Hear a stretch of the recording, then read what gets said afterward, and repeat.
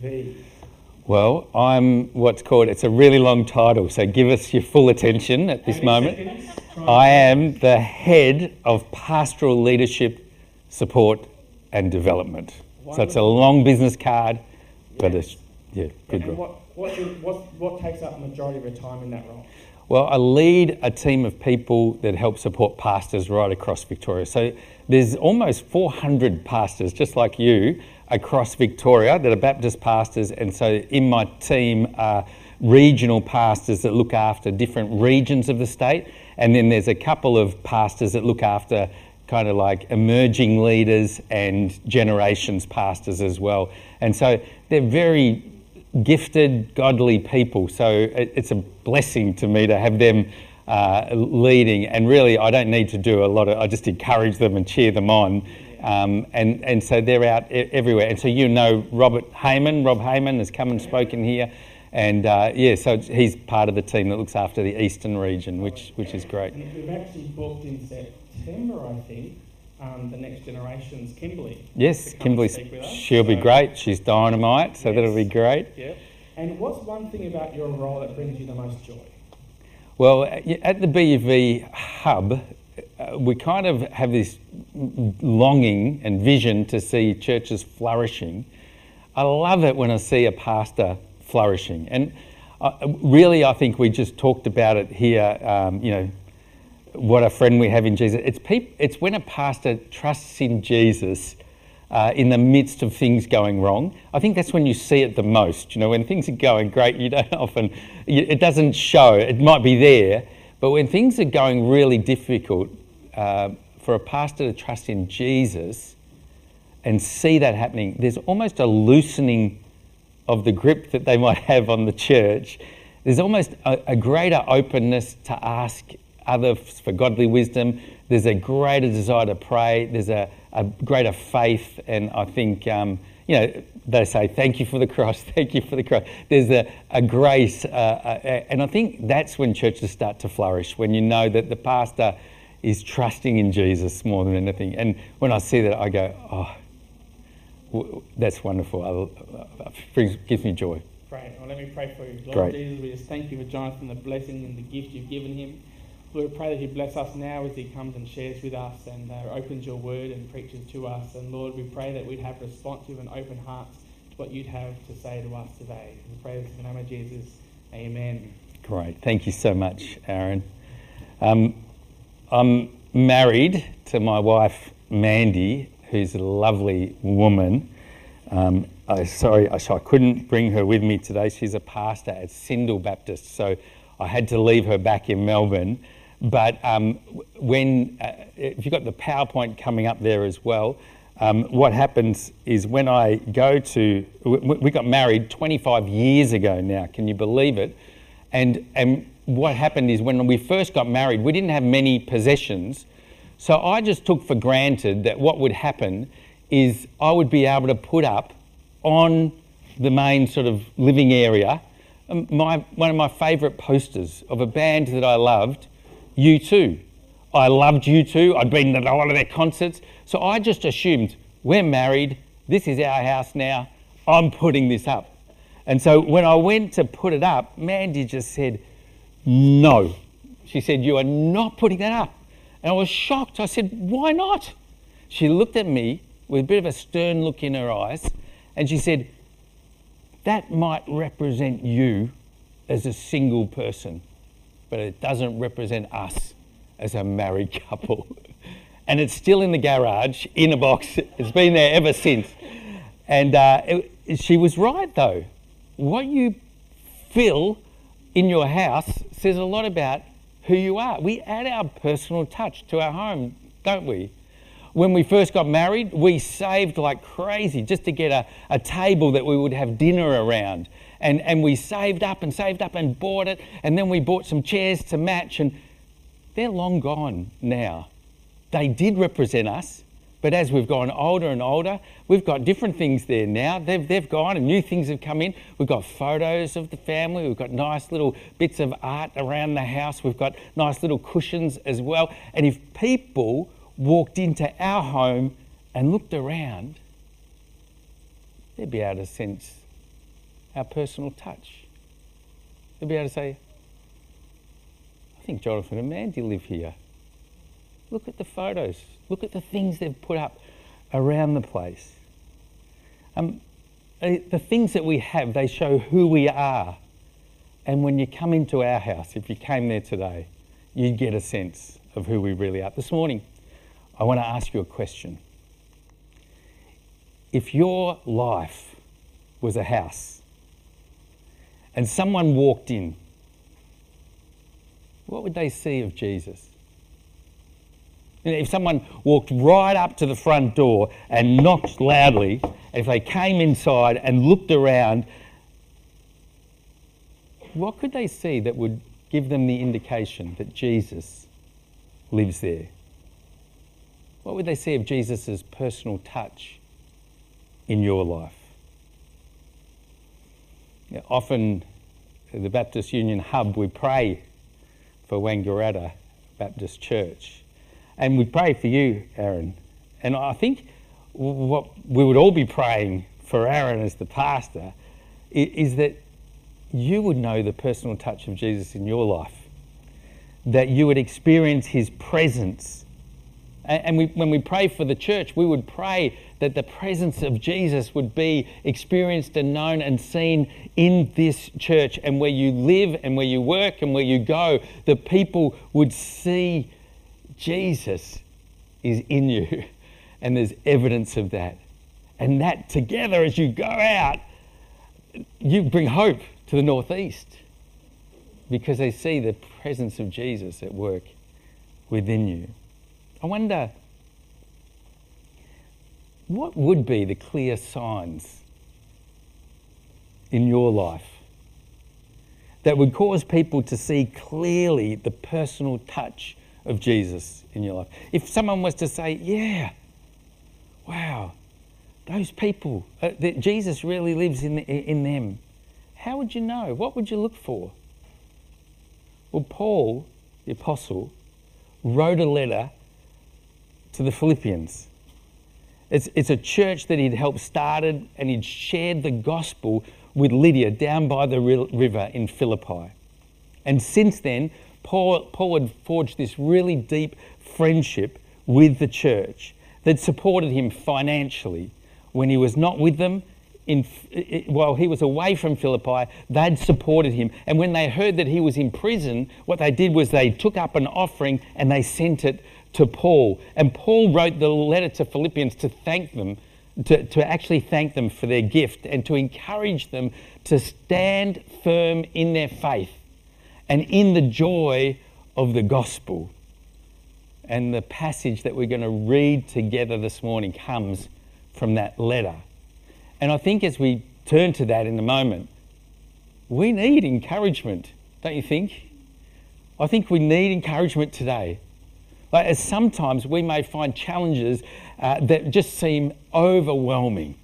I mean, we just need to think of the last 2+ years, and often we have felt overwhelmed in the midst of all the COVID and the lockdowns and all the things, and some people have lost their jobs, and some people are worried about their health, and many of us have all had COVID and faced that as well. But if it's not that, sometimes it's thinking about the cost of living going up, and will we have enough, and will we be able to get by? And there's so many things that can overwhelm us when we think, around the world, and think of the people in Ukraine and their suffering and what they're facing. It can just seem overwhelming. The floods in Queensland and New South Wales, people left without homes and really struggling and have to rebuild, and we can hear about that. And we just think, we need to hear words of encouragement. And so Paul's words are important. Let Jesus be seen in your life, he says, even now. Paul was in prison when he wrote these words. He did not know for sure what would happen to him, but he let Jesus' presence, his personal touch, be seen constantly in his life for everyone to see. So what would Paul say to us today? What would Paul want for us today in our lives? What would he want for us to know? What would Paul long for a visitor who came into our house, into our life, to see? Well, I think this morning as we look at Philippians chapter 4 and verses 4 to 9, that one thing pops out to us that Paul would say, I think that's what you can look for that can tell. And you know what it is? It's peace. Peace. You know that Jesus has taken up residence in a person's life when there is peace in the midst of whatever's going on. In the midst of prison, there's peace. In the midst of suffering, in the midst of hardships, in the midst of all that we're facing, peace comes from the presence of God. In the midst of a world that's full of anxiety, shame, anger, fear, and all that goes on, this peace that people have is beyond understanding. It's greater than we can sort of whip up. It comes from trusting in a God who is wise and who is good and who is working out, even through difficult things, our ultimate good. It's hanging on to that even in the circumstances that are difficult. It guards our hearts and our minds. And it does this because Jesus is our Lord and our Saviour and our friend. His presence in our life brings us peace. And anyone who looks in will see that Jesus lives there. Great. So one question then comes for us to ask is, how can I let Jesus do a bit of a renovation in my life? Do you know what I mean? You know how we throw out things and bring in some new things? How can I let Jesus move and change things around so that peace reigns in my life? I think there's just 4 actions that Paul urges us to take from the passage that we're going to read. 4 things that are to be done not once, but continuously, over and over again. Keep doing them. And if you do them, the peace of God will clearly be seen in your life. So let's turn to the passage now, shall we, and look for these 4 actions that we must do regularly if God's peace is to dwell fully and richly in our lives. It's Philippians 4 and verses 4 to 9. Many loved and well-known verses for many people. It says, "Rejoice in the Lord always. I will say it again, rejoice. Let your gentleness be evident to all. The Lord is near. Do not be anxious about anything, but in every situation, by prayer and petition, with thanksgiving, present your requests to God. And the peace of God, which transcends all understanding, will guard your hearts and your minds in Christ Jesus. Finally, brothers and sisters, whatever is true, whatever is noble, whatever is right, whatever is pure, whatever is lovely, whatever is admirable, if anything is excellent or praiseworthy, think about such things. Whatever you have learned or received or heard from me or seen in me, put it into practice. And the God of peace will be with you." What wonderful verses.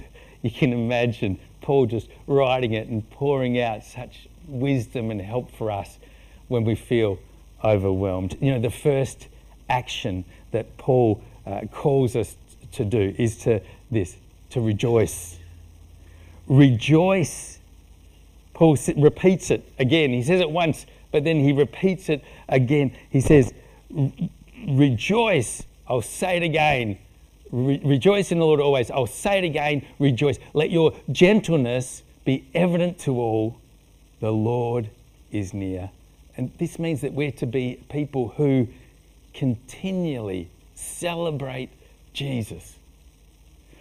Paul's trying to say, if you're in prison, rejoice. If you're starting a new job, rejoice. If your health fails, rejoice. If your health improves, rejoice. Whatever the situation, rejoice in the Lord. We don't need to rejoice that we're suffering. No one wants to suffer. But we can rejoice that God's with us in our suffering. We can rejoice that he will help us, that he will strengthen us, that he will keep his promises to us, and that even if we die, we'll be with him forever. If you rejoice in the Lord in the midst of difficult circumstances, you will know Jesus' presence and his joy. And everyone who enters the house that is your life will see that Jesus lives there. In the Stark household, I tried to think about, if our life is a house, well, in our house, where do we rejoice most? And I kind of think it is around the table, where we eat and have meals. We laugh and we share. We blow out the candles. We make speeches, or we introduce boyfriends. That's happened a couple of times. But we have lots of fun. And it is a time where we give thanks to God every day. We talk about, as we eat, and we remember his goodness to us, and we rejoice. The Wangaratta Baptist Church, if this was our life, where do you rejoice? This is a celebration today, isn't it? We've been singing, what a friend we have in Jesus. Once again, I look, Waymaker. We've been singing and rejoicing together. If you have a life group, a small group that you're in, what a time to come together around the scriptures, encouraging each other, rejoicing. The women's breakfast, $5, rejoice, and a sleep in as well. But you see that where we are, we can rejoice around in all that we're facing.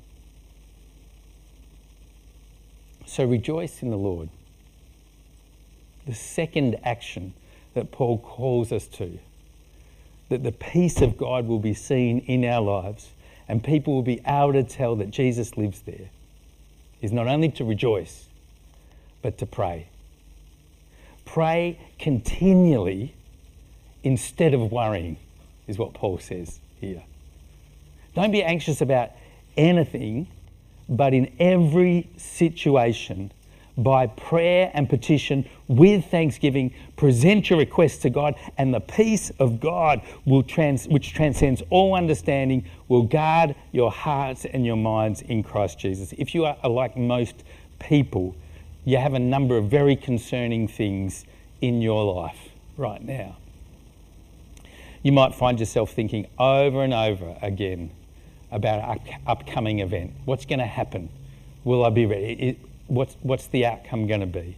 It might be a difficult conversation that you need to have with someone. It could be an important assignment that's due, that is overwhelming. You need to hand it in. It could be that you have a constant chest pain and it just doesn't feel right and you worry about what it is. Is it going to work out right? Will I be able to say the things I wanted to say? Is it something worse than I think it might be? And we worry. And Jesus said that you can't add one single hour to your life by worrying. At best, worrying doesn't help a bit. At worst, it makes you feel anxious and it makes you feel stressed and unable to sleep. So Paul says, stop it, don't be anxious about anything. And you sort of think, it's easier said than done, Paul. If we all could, we would. But God offers us a better way than worrying in these verses. Instead of worrying, we are to pray. We are to pray about everything. So if you currently have a big long worry list, what Paul would say is take a big texter and cross out the word worry and put in prayer list. Instead of worrying about everything, pray about everything. Pray about your worries. Turn your worry list into a prayer list and pray continually. Then you might ask, should I go to the doctor if I can't stop worrying? And the answer is yes, you should go to the doctor if you try and you can't stop worrying and you find that it's affecting your health. Sometimes we become so fuzzy in our head that medication or counselling or support to help us sleep is what we need to help us slow down and clear our thoughts so we can think straight again and pray. But if you don't have a situation that requires medical intervention, just stop worrying and pray. So how are we to pray? We're to pray always and in every situation. We pray by asking God specifically for help, what Paul calls petitions. We present our requests to God, but in all your prayers, Paul says, give thanks.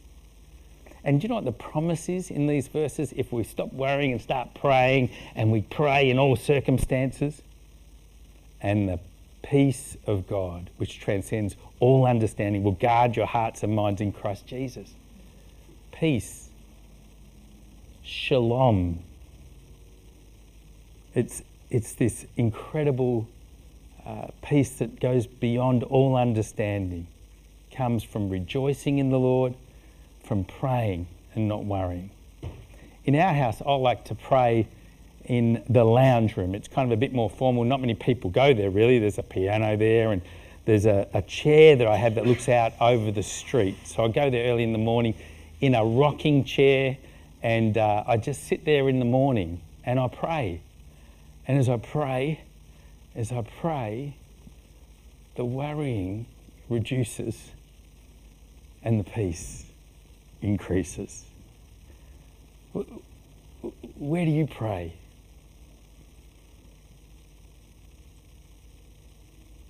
Aaron, we long, I think, as a church, and I long that you would be a pastor that prays instead of worrying. And wouldn't it be wonderful if this church would be called a house of prayer? People say, what would you think about Wangaratta? One thing they do well is they pray. Wouldn't that be incredible? It would be fantastic. The third action that Paul calls us to do so that the peace of God is present in our lives is to think. Think continually about God's good gifts. This is what it says. Finally, brothers and sisters, whatever is true, whatever is noble, whatever is right, whatever is pure, whatever is lovely, whatever is admirable, if anything is excellent or praiseworthy, think about such things. Did you know someone once said, a person is not what they think they are, but what they think they are. That's deep, isn't it? Do you want me to say it again? A person is not what they think they are, but what they think they are. Our thoughts will affect every area of our lives. What we think will affect what we say, how we act, who we become. So Paul urges us to think about what we think about. Think about whatever is true as opposed to what is lies. Jesus said, I am the truth. Think about words and actions, Jesus' words and actions. What he said, what he did. They're all truth. Soak yourselves in the scriptures, in the Gospels, in all of the Bible. Think about whatever is noble.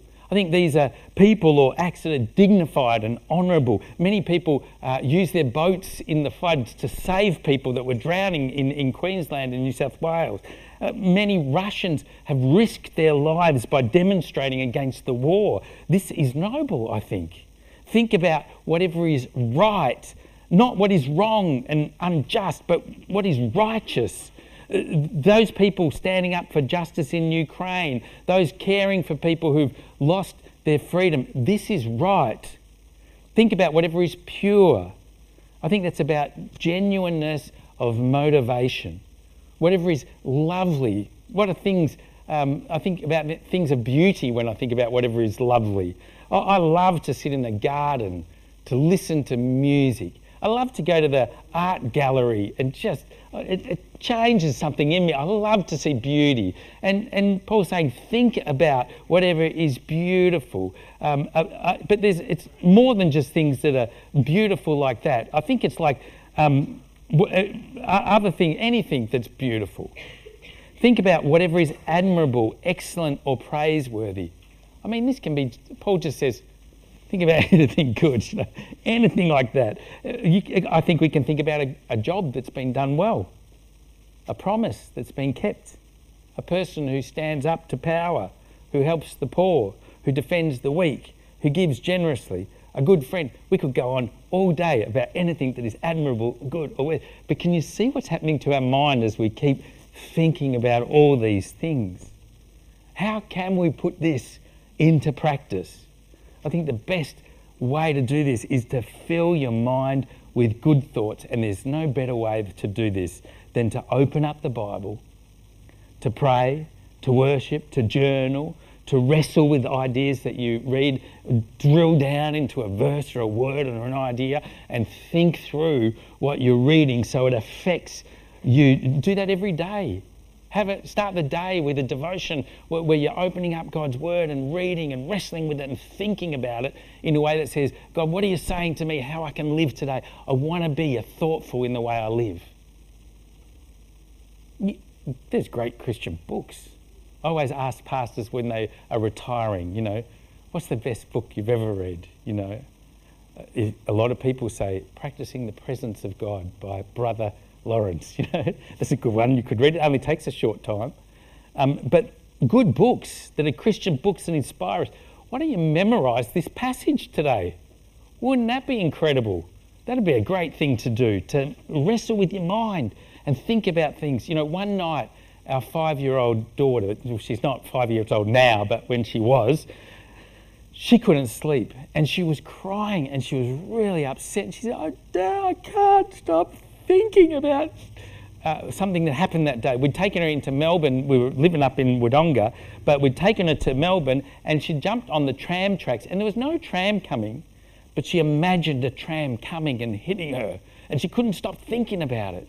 And so we opened up Philippians 4, verse 8, and we said, honey, can you think of anything that's true? And we tried to think of things that are true. Great. Can you think of anything that is noble? What about that? And we just kept going through it. And eventually the anxiety changed to thinking changed. And we said good night and off to sleep she went. Try it. It works on a 5-year-old, but it can work on you. Imagine if you had this verse there every time you started to get anxious, you started to think on things that are good to be thinking about. When I think about the house that represents our lives, I think what many of us need to do is get off the couch in front of the TV. Many of us have been spending too many times. I know sometimes I can do that too. But get off that couch and maybe move into the study, where you might have a bit of quietness and pull out a pen and paper and maybe you might have a Bible dictionary or a commentary here or something and start to really wrestle with who God is and what he's saying. I love listening to Aaron's message. I listened to one on the way here. It was terrific. I think, wow, you get that each week. Come not only to rejoice, but get your pen and write things down. And that's fantastic to help you thinking on things. Think about what you're thinking on.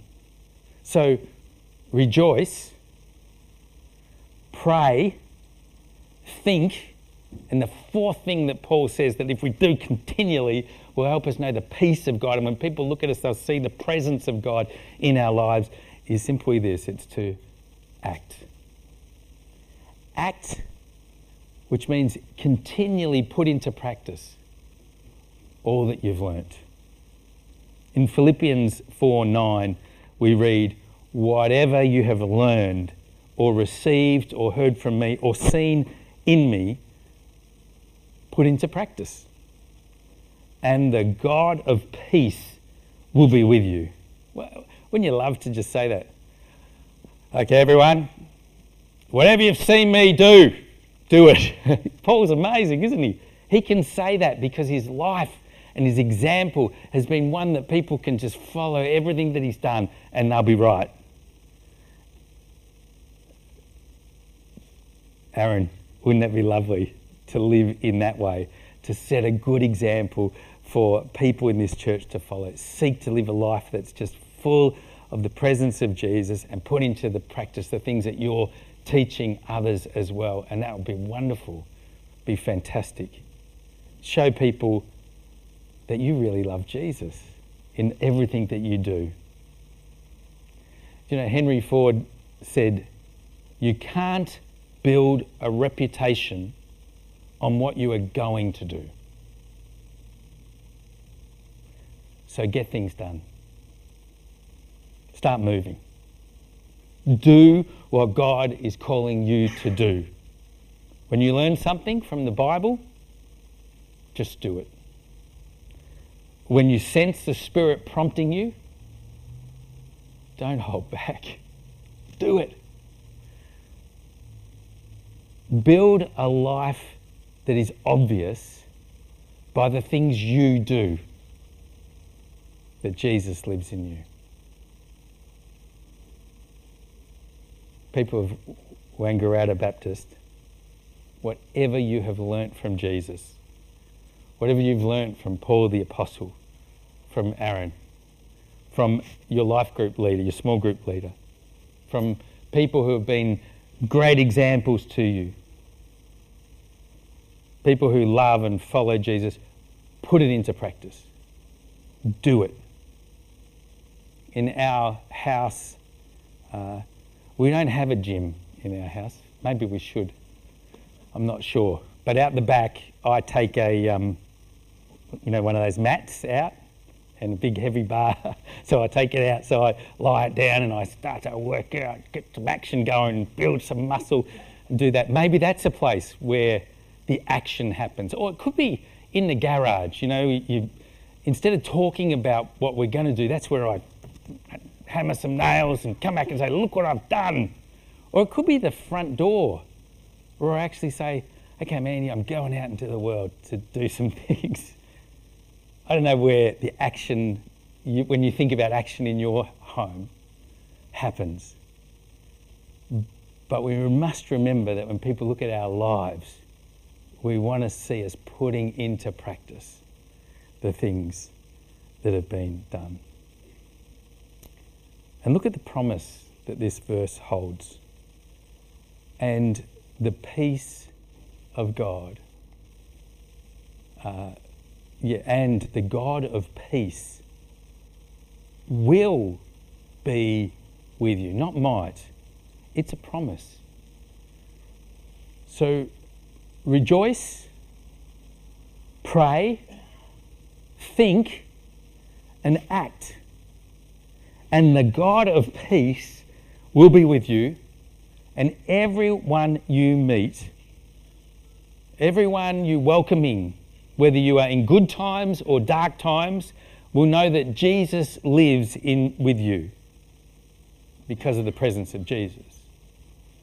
So if you want to remember the points, I thought you could just remember RPTA.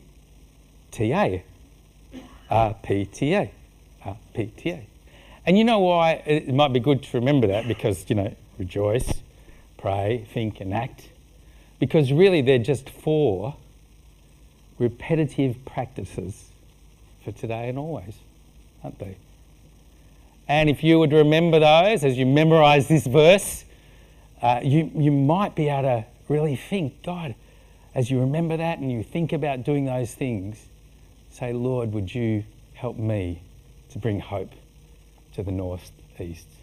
Because I can't do it alone. I can only do it with all of us together doing that way. David Devine is a leader of the Baptist Union. He looks after the church health department of the Baptist Union. And over a year ago, his wife, Annette, died of breast cancer. And she died at 56 years of age. And at the funeral service, David shared how one surgeon who'd treated Annette said to David that whenever he saw Annette for treatment, she radiated the presence of Jesus. What a testimony. People of God, may you radiate the presence of Jesus.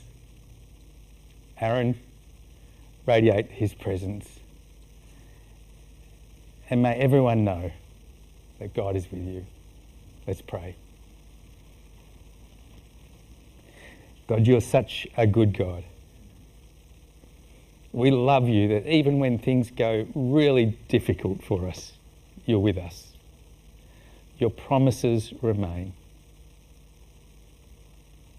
Oh God, would you help us to be the kind of people that rejoice, that pray, that think, and that act. And may people see our love for you and your presence in our life. And may their lives be changed too as you touch them. In Jesus' name we pray. Amen.